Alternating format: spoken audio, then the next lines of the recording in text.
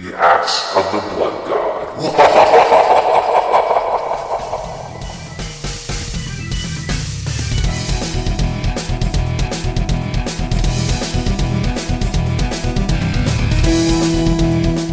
Welcome to another episode of Axe of the Blood God, US Gamer's official RPG podcast. I'm your host, Kat Bailey, and with me today is my co-host, Nadia Oxford. It's just the two of us. It is. Yep, it's just the two of us, back to normal after kind of a crazy July. And we're going to be talking this week about, well, a lot of things actually, because we're kind of hitting that last week before the storm. It's kind of the calm before the storm. Indeed. Yeah, we were lucky enough to be able to relax a little bit over July, catch up on some games that we had kind of missed. I played a lot of Pocket Card Jockey over July, Nadia. Yeah, I'm not surprised. That stuff's pretty addictive, isn't it? Were we talking about this on a podcast or video or something? We mentioned it briefly last week. Did we? Yeah, because you mentioned you had like not Ponyboy. Rapidash King. Rapidash King, that's it. Yeah, that was so awesome. I haven't had a chance to play much Pocket Card Jockey since, but it's definitely been at the back of my mind, and I don't know. I'm pretty sure it's my game of the year right now. It's definitely getting a mention on my end of the year list. I oh, don't have for a doubt sure, about that. yeah. But you should definitely check that out if you haven't. But we're going to talk a little bit about what we've been playing. We're going to talk a little bit about the ongoing mess that is Pokemon Go, and whether or not Game Freak and Nintendo should maybe take a greater hand in this. Mm-hmm. And we're going to finish with the lesser-known RPGs. Like, I want to hear your pitches. I want to hear your pitches for the lesser-known RPGs that everybody should be playing. So we'll read a few tweets from that and discuss it. But yeah, let's get started. Nadia, you've been playing a little RPG that is fairly well known to a small set of fans, but isn't known, especially well known to the greater RPG audience, and that's Ys Oath and Felghana. So, and you said you're almost done with it. So I'm kind of curious, like, is this your first time, and like, what do you think? It's actually not my first Ys game. My first was Ys 6, Arc of whatever it was called. The thing about the Arc Ys of game, whatever. Yeah, I love the Ys games that I've played so far, but they always have these crazy subtitles. I am a big fan of both the games that I have played, which was 6 and Oath and Felghana, and they're very, very... When they say it's an action RPG, they are not joking about the action part. It is a very fast-paced, very challenging RPG, and I really enjoyed my time with it. I'm not quite done, but I am definitely getting there. They're not extremely long games. But the Ys series, as I mentioned, I think in our power poll, or one of our community questions, it's a series I want to get caught up on if possible. It's always been in the back of my mind, even when I was a kid. To me, it was always one of those things that the Sega kids played, and I was like the Nintendo kid, so I was just like, I'm going to stick to Final Fantasy for now. Ys 1 and 2 was on like every platform ever, though. Yeah, especially now. Yeah. But even back then, though, like it felt like it was being ported to everything. It's funny because I was looking back, and it's like I saw it was on like Nintendo and Super Nintendo and everything, and yet it never really made a huge impact in North America. I think, especially compared to Europe. I know Europe it was pretty huge. Well, I think it's because it was an RPG and it had a weird name, and I guess just like it didn't make a huge impact on Americans over here playing on like the Super Nintendo, because as we all know, RPGs still had a bit of a stigma back then. Yeah, absolutely. But I think it was a PC RPG at that. It was designed with the PC in mind, so it was getting ported to all these consoles. But yeah, and given how Europe they tended to be more PC heavy in the first place, that was probably a factor. Yeah, a little more. Yeah, no, that's not actually. And you mentioned that you always saw them as a Sega kid thing. Well, Sega's definitely a lot more prevalent in Europe. Yeah, that's very true. But have you played any of the Ys games? I have, actually. I played... Ys 7 was actually my first. I haven't played it yet. Oh, you should play it. It's pretty good. I forget if you can get it on the PlayStation Store for the Vita right now. Mm-hmm. If not, it's a shame because it was a PSP game. Yeah. Yeah. It was a little bit of a departure from other Ys games because... most Ys games have you playing as only one character, like the main character who's in every game. Yeah, Adol. who goes on adventures across the land, and he has his friends and everything. But in E7, you could have a party of 3. Oh, really? Yeah, it was a party-based action RPG, and it actually worked pretty well. Mm-hmm. And like most Ys games, it had a fantastic soundtrack, and yeah, I'll drop in a little bit of music from the Ys games a little bit later, but it jumped out at me primarily for the soundtrack. The combat was just okay. It was better than Kingdom Hearts. It was more tactical than that. You could have just hack and slash your way through it, but and the monsters were a lot of fun. I remember that a lot of hardcore Ys fans back in the day were pretty hard on it because they perceived it to be too easy. Yeah, I could see that being a criticism because Ys players, from what I can tell, they really cherish their challenge. Yeah, and old school fans of any series will always gripe that the newer entries are too easy. Yeah, too watered down. It's pretty much, or it's too hard. Yeah. There's no such thing as a proper medium. No, and it's really the ones who complain the most are usually the hardcore fans who have played for hundreds of hours and know the game backward and forward and go, well, now it's too easy. Yeah.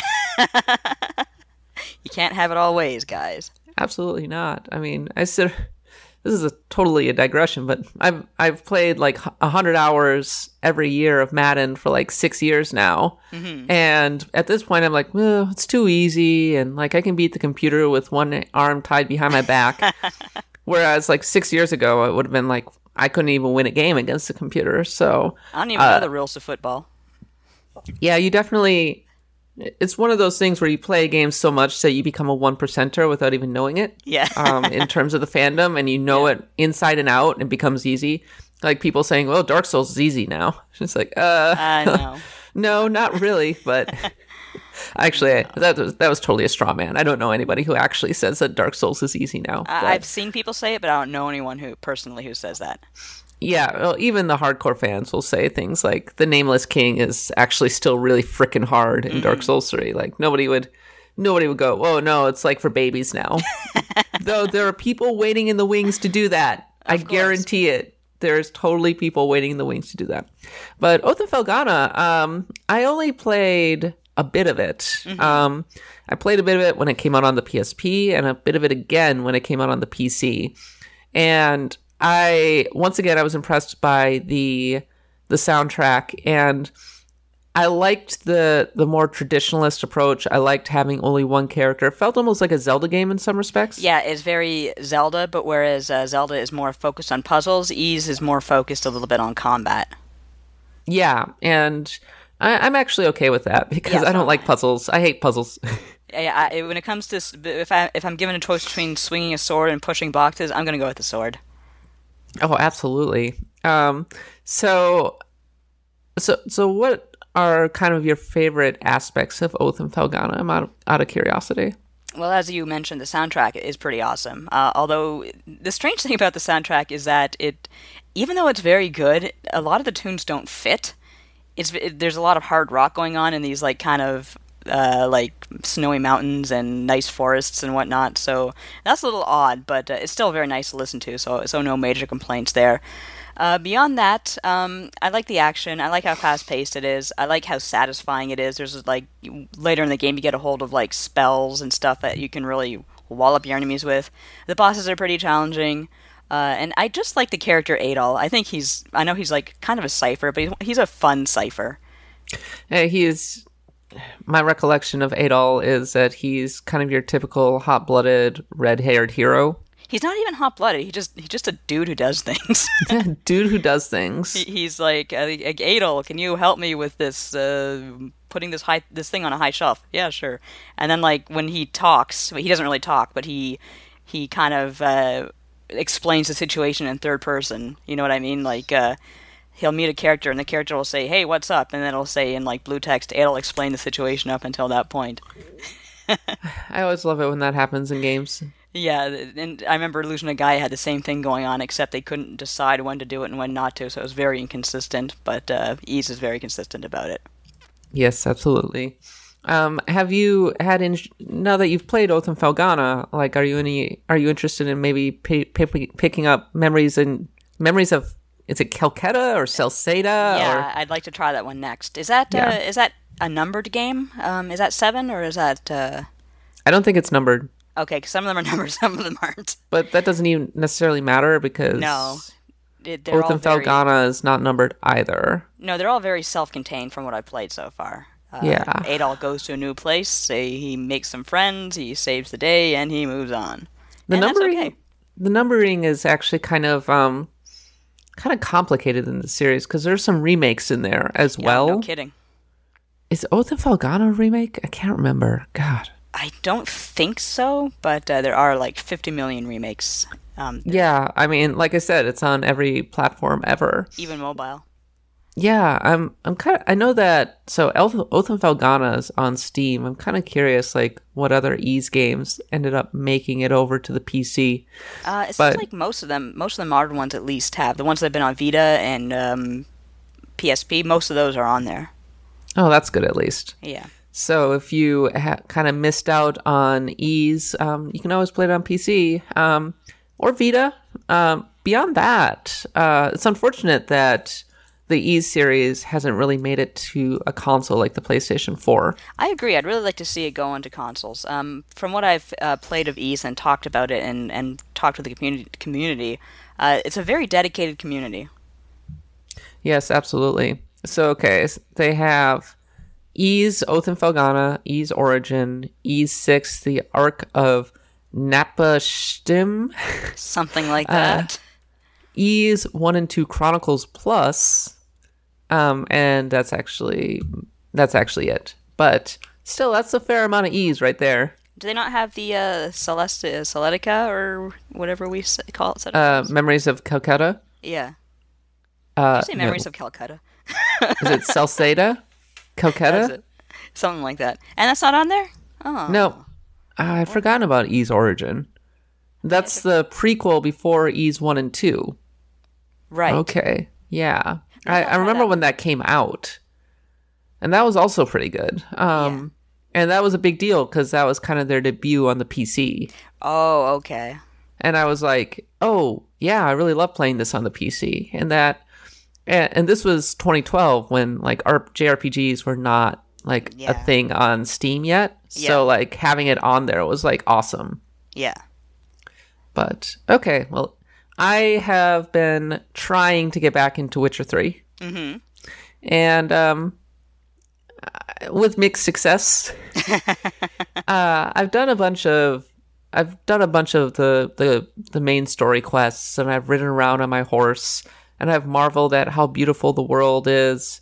And so last night, my partner was out, and I had the house to myself, and I was like, great. I'm going to play some Witcher 3, and I'm going to totally like make a real dent in this game before I have to pick up some more RPGs, or before I have to pick up some other games, and I get distracted again.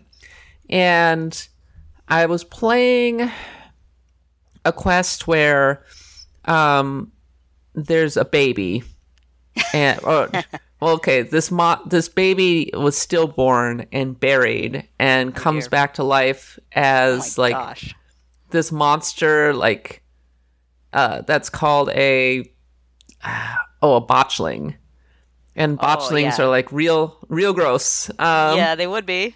Yeah, and then the next scene is like you escorting the would-be father of this thing while he has to carry it in his arms, and you have to calm it down with your spells, or else it'll eat his face.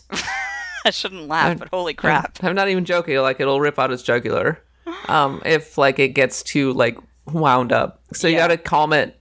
But in the meantime, while also fighting Wraiths. Yeah. And, okay, that was fine and everything. And then finally, like, you bury the thing, and it comes back to life as a lubberkin, which is, like, the spirit that is bound to the blood of its parents and will, like, show you the way. Because you're trying to find the main character, that character's wife and child who, like, ran away. And it's like, okay, well, I'm going to do that. And there's a lot of story involved, and I found myself like zoning out. How can you zone out when there's zombies, stillborn babies, like being carried by fathers who are going to be eaten by them? I mean, I wasn't zoning out during that part. Oh, okay. But I found myself kind of just playing out the string a little bit. And I was like going, yeah, I'm playing this game. And why am I not getting anything out of this game? It was really bothering me because like I'm looking at this game and I'm like, God, it's gorgeous. Combat's not too bad. I mean, it's not amazing, but it's still pretty solid. It does a lot of really cool things. Like the quests, there's no such thing as a throwaway quest in this game. Like you will, like, it seems like every quest has its own kind of interesting story to it. Right. And it's like multiple parts. And it's just such a vast game. And I can totally understand why people are like so in love with it, but I can't figure out why this game just can't seem to get its hooks in me. Is it to do with the fact maybe you're not so big into open world games by the sounds of it? I like open world games. I mean, I love Skyrim. I loved Fallout 4. It's funny that like Skyrim, it's like I love Skyrim too, but it's so aimless, whereas here Witcher 3 is more focused, so that's interesting. Maybe it's the fact that it's focused that I don't like it. That could be. Yeah, maybe it's too focused. A little too focused. You really got to hit a nice happy medium, apparently. I mean, like, if in so many respects, like Skyrim, in so many respects, Witcher 3 is a better game than Fallout 4 in the respect of the quests are more interesting, the story is better, the graphics are better. It's truly amazing to ride around on your horse. Right. But there's just something that's not getting into me, and I think the reason is that it's so story-driven. Yeah. You spend a lot of time watching cutscenes. You have to really be engaged with the narrative, and that's fine, but it kind of creates a remove for me because you're playing as, you know, Geralt, or as Mike and I call him, medieval Batman. That's pretty much what he is. Yeah, and so I'm watching a novel, essentially. Like, I'm watching, or a TV show. That's, of course, what he was. Like, he's a comic character over in Poland. Yes, exactly. So I'm watching a TV show, essentially. I don't watch a lot of TV. I know what you mean, because I don't watch a lot of TV either. I find that I just don't have the attention span for it. I don't know if it's an attention span thing or what, but, like, I'm in the middle of, I'm actually very close to the end of Breaking Bad.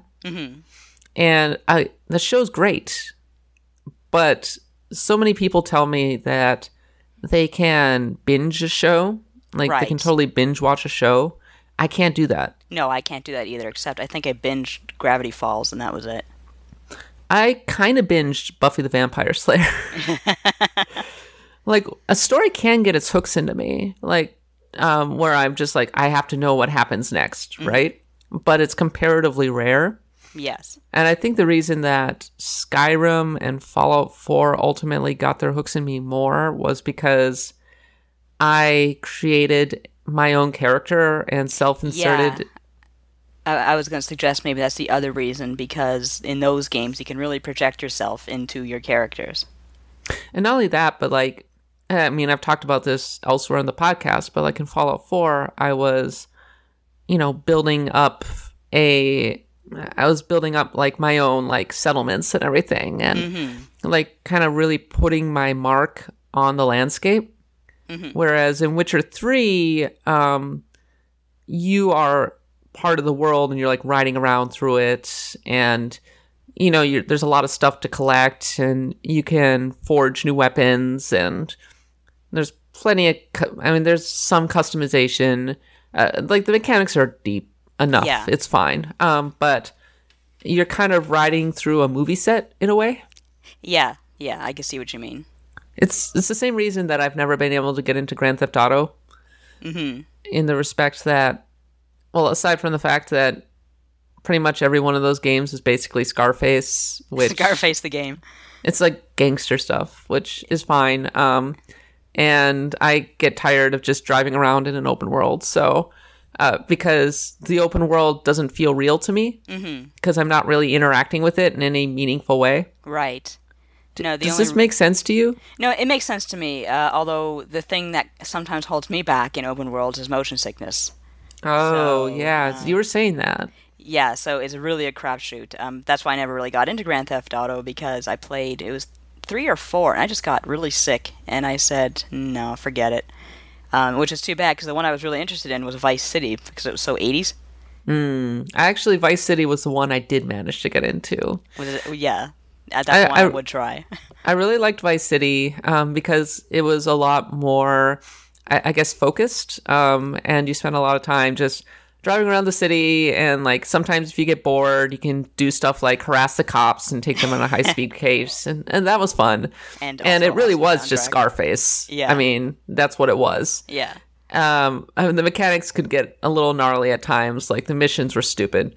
Mm-hmm. And like San Andreas was great, but then the missions were like got really hard and obnoxious, and like it was a pain even to get out of Los Santos. Yeah. And from that point on, and then GTA like veered off in a totally different direction. And I actually hated the characters in GTA 5, so, like I hated them so much that I just couldn't engage with the game. I think I would have been able to engage with that game if I had been able to just create my own character and drop them in. Yeah. Which I guess you can do in GTA Online, but all the characters were so unlikable in their own way, which I understand that was what they were going for, but I couldn't identify with any of them. Yeah. No, like, not even a little bit. Yeah, I agree with that. I never even considered Grand Theft Auto 5 for the same reason. It's just I didn't really like the characters. I didn't want to play as these people, and I understand they have their reasons, they have their motivations, they have their problems, but you do your thing, I'll do mine. I think, and this is getting way off the rails, but I think it can speak to the broader point of video game storytelling, which is actually pretty important to an RPG. Well, like Breaking Bad is kind of similar to GTA in that a lot of the characters in that show are anti-heroes. Like they're very unlikable people. Yes. But even in that show, you can still find pretty sympathetic characters that you can kind of root for a little bit. Mm-hmm. Whereas I couldn't really root for anyone in GTA 5. Yeah. Now, in Witcher 3, I mean, I think Geralt's a fairly sympathetic character, if a little hard-bitten. I mean, he's very much your hard-bitten protagonist, speaks in a gravelly voice, has kind of a cynical view of the world, seems a little tragic. Yeah, because I know his background isn't so happy. And he's chasing after a former kind of a student / protege of his. This really awesome girl who periodically appears in flashbacks. And I always enjoy her scenes the most because she's so much fun and she's so much like a breath of fresh air. Mm-hmm. And if I were playing as her like the entire game, I think I would be way more into it. That should be DLC. But I think the DLC's over, isn't it? Yeah, but there were 2 gigantic expansion packs, Hearts of Stone and Blood and Wine, which I gotta say, like that, in light of the fact that I'm like having a hard time like focusing enough to even get to like level 10 in this game. Yeah, you should probably. I can't even imagine getting to the point of being able to do all of this expansion content. Yeah. It's really bothering me though that I can't get into Witcher 3. I wish I liked it more. Yeah, there's a lot of games sometimes you come across where you're like, I really wish I liked this more, because it deserves to be liked more, but I just can't do it. You know, like, so earlier this year I played Dark Souls 3, and that game really got its hooks into me. Mm-hmm. And I think tonally it's kind of somewhat similar to Witcher 3, but also very different. Mm-hmm. And I was reflecting on that, and I think there are a few reasons why Dark Souls 3 ended up getting its hooks into me a lot more than Witcher 3. The story is really minimalist. Yeah. I like minimalist storytelling in RPGs or video games in general. Mm-hmm. It's a lot more mechanics focused than Witcher 3. In terms of the weapons that you're going to use, how you develop your character, that kind of thing. Like, So I spend a lot more time like thinking about what direction I'm going to go with my character and how I'm going to build up my stats. Whereas in Witcher 3, it's almost like an afterthought. Mm-hmm. It's like periodically I level up and I'm like, oh, I guess I'll put a point here. Okay. And moving on. Moving on. Sometimes I get a sword. And sometimes it's a better sword. Whereas in like Dark Souls 3, you get like this huge array of weapons, right? Yeah. So that can like dramatically impact your playstyle, which I find really compelling. Yeah, I can see where you're coming from. So I think by the sounds of it, Witcher 3 is really just a lot more focused and zoned in, which is great if you're into that sort of thing. Because Absolutely. frankly, that's the sort of thing I like from an RPG, but I can see why someone else wouldn't. Yeah.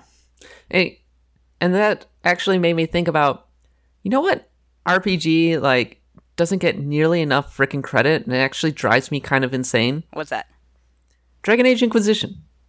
Yeah, I was just actually wondering, like, what do you think of Dragon Age? Because Dragon Age kind of has a lot of what you seem to like. I played all three. Uh-huh. I liked Dragon Age Origins quite a bit back in the day. Because I love the idea of creating a character and playing out an origin story. Right. That impacted, like, the entirety of their story. And it had some really great dungeons, some really long frickin' dungeons. And it was a lot more of the old school BioWare kind of approach. Yeah. It was basically an isometric RPG. But with a 4-player party, it was fun. It was old school. And it had it riffed a little too heavily on Lord of the Rings and Song of Ice and Fire. So did a lot of fantasy back then. Yeah, like Dragon Age has always had a problem with having its own identity. Yeah. It's tried its best, but I feel like the world that it's rooted in isn't hugely interesting, which is kind of its downfall. Yeah, it's very by the numbers. Not that it's bad by any means, just not too surprising, but very comforting. Anyway, I was into Dragon Age Origins, and I think I might have told the story on the podcast before, but I did the guide for Dragon Age Origins back when I was at 1UP, and when I finished the guide, like, I played it nonstop for like 2 weeks before it came out on my crappy PC, where it was like a slideshow at times. But damn it, I finished that guide. Nice. And one of the doctors came in. Greg, I can never pronounce his name. Zeshik, came in to do a Retronauts episode about BioWare, and then afterward, we went out to dinner with him and like had sushi, and it was a lot of fun because I had finished Dragon Age, so I was able to basically like sit there and talk to him about it like for the entire night. And that was like super awesome and super rewarding. It was one of my favorite memories of being in the press was just being able to talk to this legend, and in game development, setting. Just so casual, in such a casual setting, about a game that hadn't even come out yet, and obviously was so, still so fresh on its mind. Yeah. And I think this was before BioWare was bought out by EA. Yeah. No, they had been bought out by EA by this point. Yeah. But yeah, that was when BioWare started to go downhill, alas, because Dragon Age 2 wasn't that great. But the latest one was pretty good, wasn't it? Inquisition. Yes. So Inquisition, I think one of the things that was really compelling to me was my favorite moment was when you went to a new area and you got the report from a scout, and you would see some landmarks, but otherwise the map was dark. And so you had to get on your horse, or in my case, Battle Moose. Oh, the Battle Mooses. And ride out into the wilderness and just explore. That's pretty cool. That was awesome. Like, I loved that. And that made me enjoy just made me take in the scenery a lot more, really made me a lot more engaged. And it was so much fun to kind of uncover the story of each individual zone. Yes. And a lot of people complained about the combat in that game, and I guess that's a fair point. I think it's definitely weaker than like almost any other RPG of that type. It's a little bit shallow. It was still fun. It was still fun, like building up a party and like switching between them. Like I thought it worked fairly well as a tactical party-based RPG in a console setting. Yeah. But yeah, no, it's not amazing. It's fine. It's passable. But I think the most compelling aspects of it were definitely the exploration, and also like it had one of the best quests that I've ever done in an RPG, which was the Orlesian Ball, where you're both socializing, like you're trying to be social, and you're meeting like you're trying to figure out like who this one killer is, and you're trying to sneak away to like investigate the palace while also not being like, without having the fact that you're missing go noticed, so you have to like really hurry. It was so good. It was such a well done major quest, and it did such a phenomenal job of building up to like these really great set pieces. The conclusion was just okay. The conclusion wasn't amazing, all things considered, but stuff like I forget what the Night Watch variant, the variant of the Night Watch in the Grey Wardens. They're just the Night Watch from from Game of Thrones, but the Grey Wardens, like this big battle that involves the Grey Wardens, really, really, really good.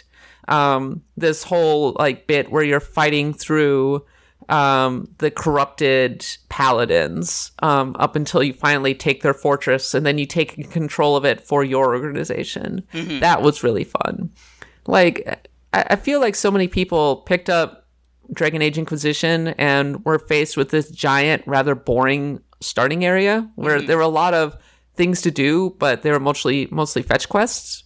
Yeah, see, I didn't really get into the meat of the game. I didn't pick it up because I said to people, like, I played the first Dragon Age, and I haven't played any of them since.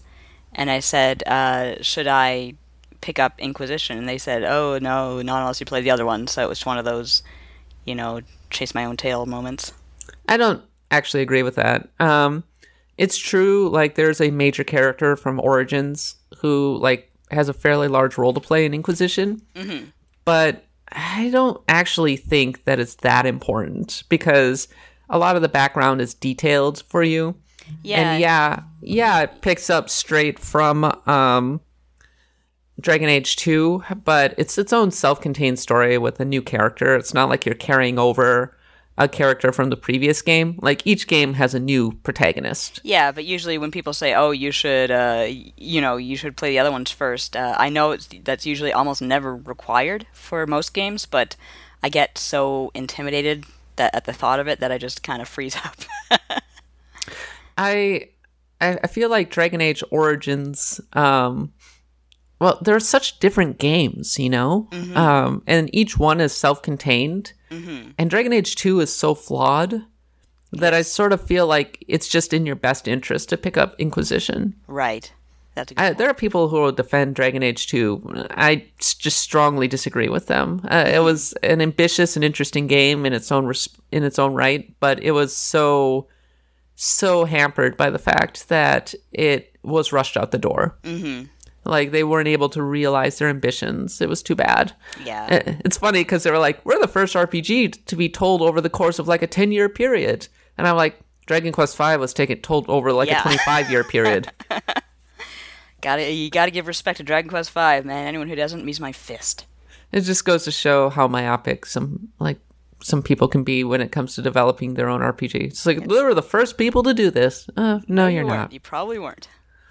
Anyway, I'm not trying to say that Witcher 3 is better than Dragon Age Inquisition. Actually, I think they're very different games with their own relative merits. I just was reflecting on the fact that I liked Dragon Age Inquisition quite a bit, and it tends to be like written off by people like it was somehow a bad game. Right. When in actuality, it really wasn't. It was actually a very good game, and you should go play it. Yeah, I should. I'll put it on the pile. As for Witcher 3, I swear to God, I'm going to keep playing this game. It's going to get its hooks in me. You don't have to force yourself to like something, Kat. No, this game is good, and I'm going to appreciate it. All right, I can respect that. It goes to show how hard our job is, though, because, like, if you're a movie critic, right, you can you can sit down and you're like, I am going to watch the classics. I need to watch Casablanca. Like, I mean, obviously that's a movie that every movie buff should watch. Okay, I've watched Casablanca. That took like an hour and a half. Yeah. Okay, I'm going to go watch, I don't know, Fight Club now. I'm going to go watch Vertigo. I'm going to go watch Citizen Kane. Like, these movies are doable. Like, even if you're not into them, they're only like an hour and a half, right? Yeah, exactly. I was on a flight back from Scotland, and I decided to watch From Russia with Love because I had never seen From Russia with Love, and I was so bored. It was such a boring movie. I'm sorry, Bond fans. It was pretty boring. Yeah, it was a lot of James Bond going, women, ha! Yeah, I'm not a Bond fan myself, and when I told that to an ex-friend of mine, he said, "Oh, that's because they're not meant for women, the movies." It's like, yeah, we're ex-friends, so that explains a lot. Look, I can understand its individual merits, but personally I found that movie quite boring. Yeah. If it had been like a 100-hour RPG, there's no way in hell I would have finished it. James Bond is an RPG. Oh my gosh, that would be a thing. That'd be kind of interesting thing. It would, actually. Actually, I think that it was Obsidian that tried to do something similar to that, and the name escapes me, but they did a Secret Agent RPG, which was actually kind of rad. Even if it was really buggy and had its own flaws, but no, it just goes to show, like, even a 10-hour game can be like just a bear to get through if you're not really enjoying it. Yeah. So, yeah, I will try to get more into Witcher 3. Are you gonna pick up Witcher 3 at any point? I'd really like to someday when I actually have the time, but who has the time? Not me. Certainly not coming up. I was using this as an opportunity to kind of get back into my backlog, but yeah, but maybe once winter comes around and we're done with the holiday rush. Yeah, It's maybe. on sale. Yeah, maybe. Maybe it's just not up to my taste. Oh well.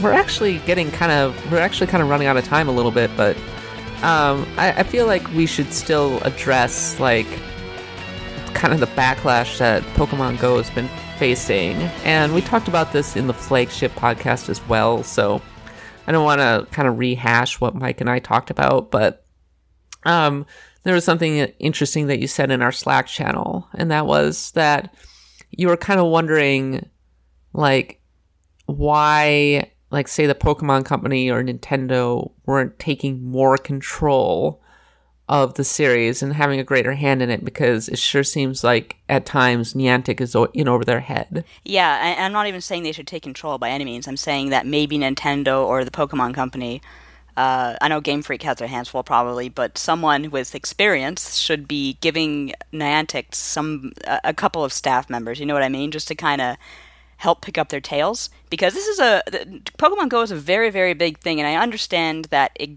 kind of grew way beyond what anyone predicted, even though it's Pokemon.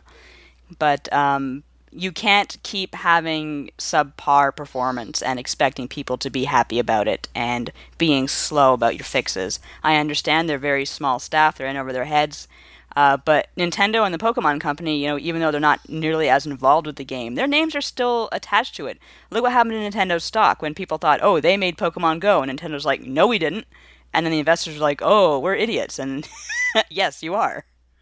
My first thought was, well, yeah, no, like, my first thought were kind of along those lines, like, well, I mean, it's a Pokemon game, and like it or not, this is like kind of tarnishing the brand, right?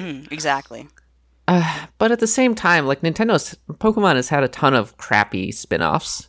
True. I mean, like, nobody who remembers Pokemon Ranger? I remember they had bandanas. Or Pokemon Ranger was a good idea that was under-realized, I think. And I wouldn't have minded playing a sequel to that one. Yeah, but or Pokemon Trozy. Oh yeah, that piece of garbage. But the difference is Hey You Pikachu. nobody played those. Well, I mean, other Yeah. than like the hardcore Pokemon fans, of course. But like Pokemon Go, no one can stop talking about this damn game, and I love it. Don't get me wrong, but if you just keep on shoveling like this subpar game in our faces, especially it's a lucky day when I can connect to the servers. Never mind, like the nonsense about the tracker and whatnot. Yeah. Well, it's unfortunate, but I mean, I feel I kind of agree with you in the sense that this is the first time a lot of people are coming back to Pokemon. Exactly. I feel like Pokemon has kind of remained in the zeitgeist over the past, I don't know, 15 years, because a lot of people either grew up with it or they're still playing it now. Mm-hmm. And at a minimum, like, they still know who the 150 monsters are. Yeah, so like absolutely. they're coming back and they're going, wow, Pokemon, this is great. And more than a few people I've seen have been like, oh yeah, Pokemon, and then have gone and picked up the actual games. Yeah, and that's good too. Which, if that's what Pokemon Go ends up being, it's the game that bridges a lot of people back into the actual series. Mm-hmm. Like, maybe it won't be so bad for the brand regardless. And that kind of that ties in Nintendo's philosophy with mobile, which is getting people back into like their stuff through mobile, even though of course they don't really have a hand in Go. But yeah, my heart really goes out to Niantic because, as I said before, they're small. But one thing they really need to work on too is communication, and I think they're finally getting around to that. Yeah, if one thing that I've learned is that if you don't have really strong communication with your base, your fan base, they will get unruly really quickly. They really will. And if nothing else, then Mighty Number 9 should teach developers that much. I know that. So this is kind of a totally different thing, but I used to play a lot of Star Trek Online, mm-hmm. and Star Trek Online also had a pretty small staff running mm-hmm. it. And when you're like passionately into a game, and you perceive these problems, and you desperately want them to be fixed, and it doesn't feel like the development team hears you or seemingly cares. Exactly. And not only do they not seemingly not care, but they're like hitting on totally different things. Let me give you a different example. Until yesterday, I was a season ticket holder for the San Jose Earthquakes. Mm-hmm. I canceled my season tickets because I didn't feel like I was being heard. I felt like I found it pretty galling that they raised the ticket prices on me while also putting a kind of a subpar product on the field, not making the playoffs, and constantly trumpeting like BS I didn't care about, like stupid promotions, mm-hmm. or like things that were like very marketing driven, but weren't actually impacting the team itself. Right. And it made them seem really tone deaf, and the price rise was kind of the final straw. And I think this can kind of apply to games as well. Like Niantic comes off as extremely tone deaf right now. They really do, and I don't think it's not that they care. Of course they care, but they don't have the staff. I think they're only just getting around to hiring a community manager. Yeah, well, that's kind of on them, right? It really is. They should have had. I don't care if they didn't know that it was going to become a global phenomenon. Mm-hmm. You should at least have a community manager. You really should, especially prepared. Since hearing about it from other people. They were kind of the same way with their support for Ingress. And, if that's the case, then there's really no excuse to be slacking off of Pokemon Go. Yeah, that's what I was going to say. This is not their first trip to the rodeo, exactly. Right? They've done this before, and... Yeah. They had a really passionate community for Ingress as well. And so it's kind of stunning to me that like the very basics of community management seems to be kind of lost on them. Mm-hmm. Don't get me wrong, like communities can be obnoxious and unruly in their own right. Yeah. But there's a certain point there's a point where you can cross the point of no return. There really is, and I don't think a lot of the demands people are making are all that unreasonable. I think people are demanding that the game work. Yeah, and I think that's fair. I mean, yeah, I'll be honest, I think that's quite fair. Yeah, I've put money into Pokemon Go, and I'd like it to not screw me over. Yeah, that would be a little nice. And the fact that they respond like they like are killing fan-made trackers while also not addressing like actual like major bugs that are seriously impacting the experience of the game. Yeah. It's just a bad look for them. It is. I can kind of understand why they had to kill the third-party trackers. If it was putting any sort of strain on their servers, they don't need that. But they were so slow about getting their reasons over to us that, you know, by the time they did, most people were already bitter about it. But in the meantime, the new Pokemon's looking really good. Yeah, yeah, what were we gonna say? I'm actually pretty excited for Sun and Moon. Yeah, me too. I'm really intrigued by these challenges that they're talking about. Did you write that up, or did Mike write that up? No, Mike wrote that up. But yeah, I am looking forward to the challenges. They seem to be a replacement for the gyms, which is, I think I've discussed on this podcast before about how I'd really like to see the single player game shaken up for Pokemon. So this is a step in the right direction. I think I'm always happy when Pokemon does something a little outside the usual battles. Mm-hmm. So, like, one of my absolute favorite things in Pokemon is the contests from Omega Ruby and Alpha Sapphire. I remember those. They're so much fun because, like, well, first of all, it is really well done in terms of like building up your monster's appeal, and then like the little meta game that comes from like properly like manipulating the judges so that you can win, and then earning ribbons. Like it's a departure from the usual grind of just battling, and it's really clever, really fun. So that's kind of what I've wanted in general from Pokemon. There's another example is in Black 2 and White 2, you can make movies with your monsters. That's right, I remember that. That was fun. And you're like following a script. Oh my god, it's so much fun. I love it. Like I love that little mini game. So it heartens me to see that there are going to be kind of non-battle challenges with your monsters in Sun and Moon. Oh, sorry. I was going to say I'm also glad to see that they're seemingly getting rid of HMs, like for getting rid of stuff like, you know, boulders and trees and stuff that should have been gone generations ago, like with the Pokemon. It was a gatekeeping device. It was a little clumsy of a gatekeeping device, but at the same time, like it worked like as that, but like having to select it every single time you wanted to like get past a tree, it was a little bit. I mean, it wasn't that big a deal. You just pressed A or whatever. Yeah, it wasn't like you had to go into the menu. You could just walk up to it, and your monster would automatically do their move. But yeah, like I can definitely see that it was a little clumsy. So I'm kind of okay with them getting rid of HMs. Yeah. I was actually playing the original Red and Blue when I was on my vacation, and just the fact that you only have one technical machine, so you have to like agonize over which monster is going to get that one move, and then also HMs like are permanent and can never be removed. How many people have a Charizard with cut? Me. That was my first Charizard. Definitely had cut on it.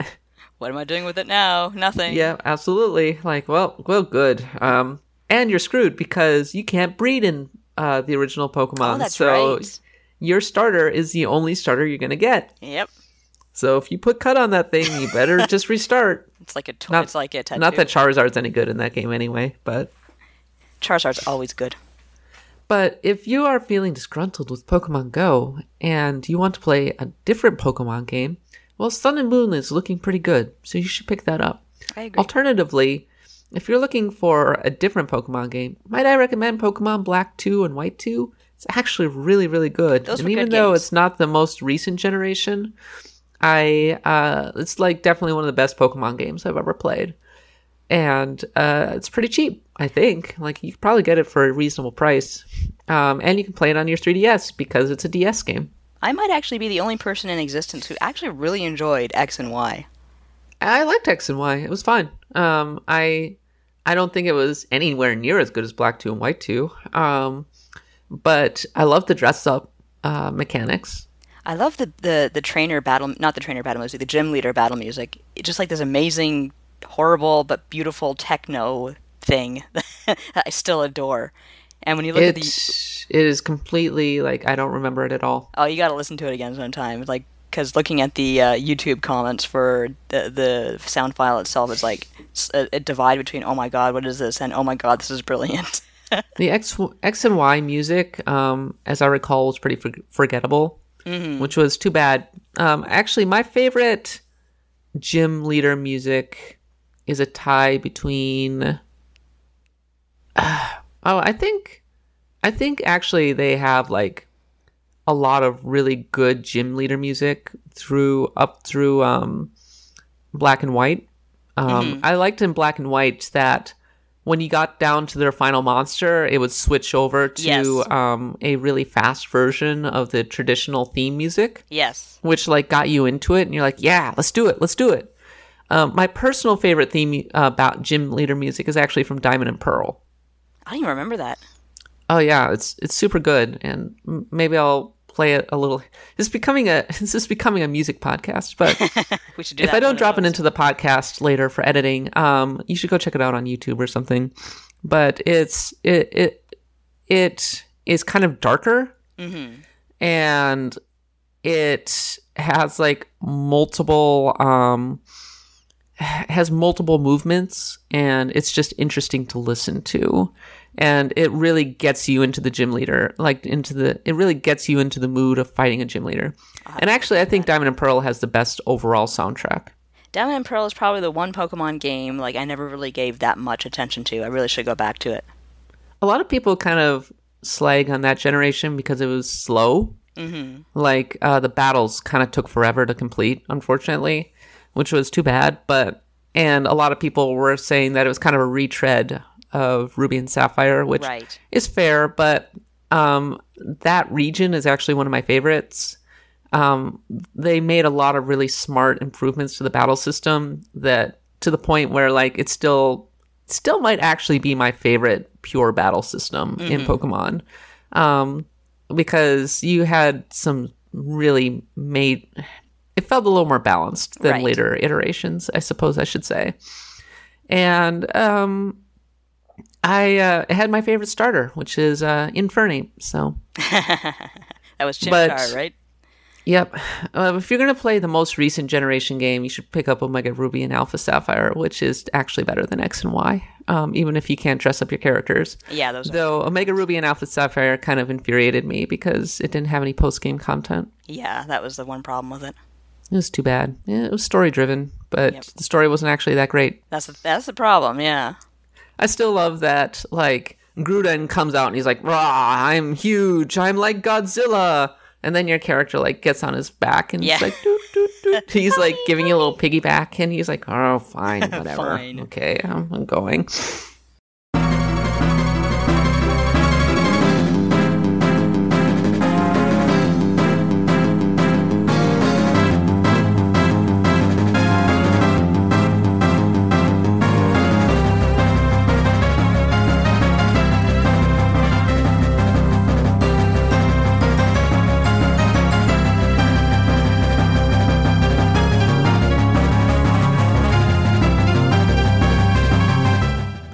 All right, so for our final segment, let's do recommendations for lesser-known RPGs, which I solicited on Twitter. I was just kind of curious to see what people would come up with, and there were two RPGs that came up in particular that I was like, oh yeah, no, those are definitely lesser-known, and definitely are kind of games that have a passionate following. One of them is Golden Sun. Oh, yeah. Yeah, that definitely has a very passionate following. I know several fans of that game. Did you play it? I played it, but I didn't really get too far in it. It just didn't, talking about, or going back to our earlier topic, it didn't really sink its hooks into me, but I very much appreciated its existence in that point in time. It was a GBA game. Exactly. It was a GBA RPG. In hindsight, it actually had pretty good graphics. And it had kind of... like the battle scenes were from the back. It wasn't top down or anything. Yes. And it had kind of this faux 3D thing going on. Yeah, it was definitely a very interesting project. That was Camelot, wasn't it? Yes, it was Camelot. Yeah, so they know what they're doing. They've done good stuff. And not only that, it ends on a cliffhanger. Was there a So- Golden Sun too? Yeah, and then Golden Sun 2 resolved it. Wow, resolution. Yeah, so it was a two-parter, which was an interesting move on their part. And then there's also Golden Sun for the DS, That's right. which also kind of flew under the radar. I think, God, I wish I could check right now. I'm kind of curious to see if it's on the Wii U. I don't think it is, No, I don't think it is. which is too bad. But if it is, if it's not, it should be. And there's another one that came up actually quite a bit, and that was Lufia 2. I have been meaning to play that for the longest time, and I have not gotten around to it, and I'm so mad at myself about that. Did you ever play the PSP one? I guess not. Huh? No. The remake wasn't very good. I had a PSP, but I never played it. The PSP remake turned it into an action RPG. Oh, fun. More of a traditional action RPG, but at Space Captain Zemo said, Lufia 2 for the SNES, great music, a dynamic cast of characters, puzzles, capsule monster system, limit breaks, and then of course there was the Ancient Cave, which was like this really long dungeon, which is kind of the that game's calling card. Long dungeons? Very much so. Well, I mean, just like this super in-depth, hard-to-beat dungeon. But yeah, Lufia 2 did actually kind of fly under the radar. I'm kind of wondering why that is. Maybe because it didn't come from like one of the biggies like Square Enix? Yeah, that could be. I do remember being kind of interested in it, but then I read a review in GamePro saying, "Oh, this game's not so good," and I was like, "Okay, forget it." So that was probably a mistake. Yeah. It did not get the exploding heads. I guess not. Oh, and Golden Sun is on the Wii U. Oh, okay. You know, maybe was it recent? Because maybe I thought I heard people talking about the game again for that reason. Yeah, you can have it for $8. Hey, Yeah, give it so another go. Yeah, you should go give it another go. It's actually I feel like Earthbound kind of overshadowed it when it came out on the Wii U. But, Yeah, maybe that's what happened. But Golden Sun is still a very worthwhile 16-bit RPG. At Ray Betal, is Legend of Legaia a lesser-known RPG? My nostalgia for that entire era doesn't let me have a real understanding of popularity. Yeah, I'd say Legend of Legaia is a pretty kind of a lesser-known RPG. Yeah, it's lesser known, all right. All I know is, and maybe I'll get mauled for this, but I hated that game so much. Why is that? I just found it so boring. I hated the characters. I hated the boss fights, which went on forever. Music was nice. But I remember someone broke into our apartment and they stole a whole bunch of games. They stole Suikoden 2, they stole Breath of Fire 3, they stole my original Castlevania Symphony of Night, and my original Final Fantasy 7. They freaking left Legend of Legaia. I was so mad. They couldn't even take Legend of Legaia. That's incredible. They clearly have taste in games. Apparently, whoever they were, because they sure took some good ones. Apparently so. At Chocho Camacho, maybe not less known, but less talked about, Front Mission 3. Amazingly came with 2 different stories like Fire Emblem Fates, but in one package. I never played a Front Mission game. Great series that I got into because it was sold to me as Final Fantasy Tactics, but with mechs. Yeah. Not great comparison, but sad to see the series die. I can agree with that. So Front Mission was a Square Enix game, interestingly enough. Yeah. So are you familiar with it? It never got a lot of play over here. I don't think the original PlayStation game even ever came out here, but I know that the PlayStation 2 version did. Mm-hmm. And unfortunately, it kind of flew under the radar. And then when Square Enix was in their well, we have to hand off our franchises to Western developers phase, they handed off Front Mission to a startup, which was a pretty bad startup, and they turned it into Front Mission Evolved, which was a freaking terrible mech action game. Yes, I remember now. Oh my god, I never that game was played just I never awful. played the classic games, but I do remember seeing them in Japanese previews in magazines and whatnot, because I remember how interesting it was to have these mechs interfaced with Yoshitaka Amano's artwork. So that always just caught my attention. Yeah, it's a shame that Front Mission ended up dying. I actually had somebody on Twitter, and maybe it was the same person, saying that we need to talk more about Front Mission, but alas, I don't have a ton of experience with that yeah, series. I'm afraid I can't say much. I'm sorry. Outside of the PS2 version, but it's a little bit lesser known. But people who love that series really love it, so they should absolutely play it. At Sean on Games, Secret of Evermore, Jeremy Soul's arcane soundtrack accompanies a journey through a strange land with magic based on alchemy. The Secret of Evermore, I feel like that was a little underrated on the Super Nintendo. I would love to see that game come on Virtual Console, because I have a funny story about that. I pored over the previews for that game because I was like on my Final Fantasy VI kick, and when I heard that, Square's making another RPG, I was like, holy moly, got to keep my eye on this, and I did. But then it got delayed into November because it was supposed to be in September of 1995. And Chrono Trigger came out at that same time, and I only had money for one. And I said, I really want a new game. So even though I actually hadn't really kept my eye on Chrono Trigger, I said, I'm going to go with Chrono Trigger. And then by the time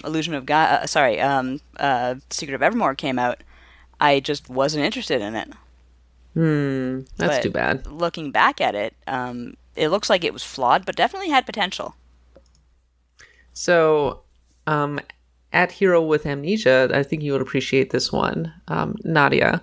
Breath of Fire 5, unique RPG that reveals more story and repeated attempts. It's one of my favorites. Yeah, it's a great game. I was actually just talking to a friend of mine about that. I've said before on this podcast that I found it too intimidating to really sit back and enjoy as much as I enjoyed, 3. But one thing I will say, that soundtrack, holy moly, I adore it. I'll just sit there and I'll put it on while I write. All right. So I would like to keep this going, actually. So do me a favor.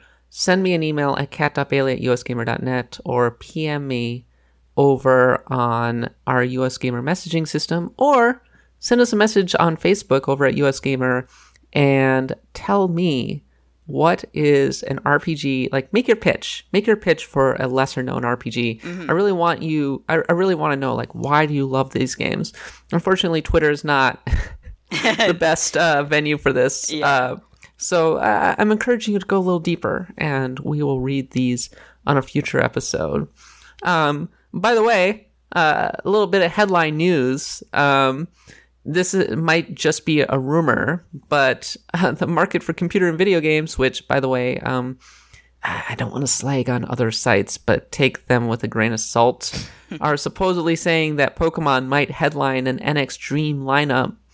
And I was just thinking of the article that I wrote last week. Yeah, which was saying that Pokemon could be the killer app for the NX. Yeah, they read your article and said, wow, that's a good idea. And they got right to making a Pokemon game right then and there. Yeah, so you should go check that out. I really do think that Pokemon and Monster Hunter could be a really solid addition to the NX. And I'm not saying that it's going to push it over the top, but it'll certainly help. It'll certainly not hurt. I mean, Pokemon's practically a annual franchise at this point, so having it on your console might actually be good. I think that it certainly hasn't helped that the GameCube and the Wii and the Wii U have not had a mainline Pokemon game in its entire history. Yeah, but okay, so next week, we're going to be talking a bit more about, we got a whole bunch of games coming out soon. Deus Ex is coming out soon. Super Robot Wars OG Moon Dwellers is going to be in the mail. Come tomorrow. Oh boy. I'm going to be playing that. I'm trying to get Austin Walker onto the podcast so that we can talk about it. But he's extremely busy because he's the EIC over at Vice Games now, which makes him extremely busy. So I can understand that if he doesn't have time to come on the show, but I really want to come on the show. So you should go Pokemon Twitter and be like, Austin, go on the show. Talk about Super Robot Wars. Yeah, next week will be perfect because I'm going to be on vacation. Oh, you're going to be on vacation? Cool. Where are you going? Going to Otakon in Baltimore. Yeah, well, that's a vacation. You can go hang out with Mike, who is also at Otakon. He works his butt off, so we're not going to see each other, unfortunately. Mike is the power behind Otakon. He really is. Know. It's actually really remarkable. The amount of work that he does it. He's the king of otaku. You have him over on US Gamer. Yeah, he's very quiet about it, but he is. All right, U.S. Axe of the Blood God, it can be found on iTunes, Stitcher, Google Play now, iHeartRadio, and various other podcast outlets. Please follow me on Twitter at @the_Catbot. Follow Nadia on Twitter at Nadia Oxford. I wish I could have had Bob on the podcast to talk about his cover story. He did a really cool cover story on localization. Localization horror stories, actually, and quite a few classic RPGs actually get brought up. The Mother 3 fan translation is mentioned. He has a interview with Alexander O. Smith, who did Final Fantasy X, and has some really great insight into Tidus's laugh. Yes, and where it came from. I'm not going to spoil where it came from. You should totally go check out that article. It's really good. It's on the main site. Nadia, do you have anything to pitch right now? I'm actually going to be mostly focusing on guides for a little while, so my writing on US Gamer might be a little more sparse for a while. But alas. Are you cheering the fact that? No, I said alas. Oh, I thought you said yes. I know, I said alas. Oh, okay. Yeah. We love your insight, Nadia, and you do such a great job. Aw, so, that's good. We definitely want you to be on editorial as much as humanly possible. Well, I'll definitely find time to pen things once in a while, and of course I'll still be on From Us to You and the podcast. For now, though, I still have my own site, tinygirltinygames.com, where I recently wrote a thing about Pokemon Go, and I hope you go and check it out and let me know what you think. It's a really good site, and you should totally go to it. Yeah, man. And if you haven't been following our streams at twitch.tv/usgamernet, we've been doing a lot of streams, actually. Jeremy is doing a countdown, a Super Nintendo anniversary countdown, where he's counting down favorite Super Nintendo games via stream. And he's done ActRaiser, and he is also doing, I can't remember the other game off the top of my head. ActRaiser is a good one, though. ActRaiser's great. And he also did a Metroid long play, which was pretty rad. And Mike also streamed a bit of the Telltale Batman game. Oh, and I beat Ninja Gaiden on our stream just not too long ago. I'm very proud of myself for that. Yes, I did it. I mean, sure, okay, yeah, I didn't make it. I didn't speed run it and break a record and do it without getting hit, but darn it, I did it. You did it. I can't do it. So I'm like you people. I'm not like that. I'm not like these inhuman people. I'm just like you. You're the common man, common woman. Or the common woman. In any case. So yeah, we'll be back next week. In the meantime, for Nadia and myself, thanks for listening. And until next time, happy adventuring.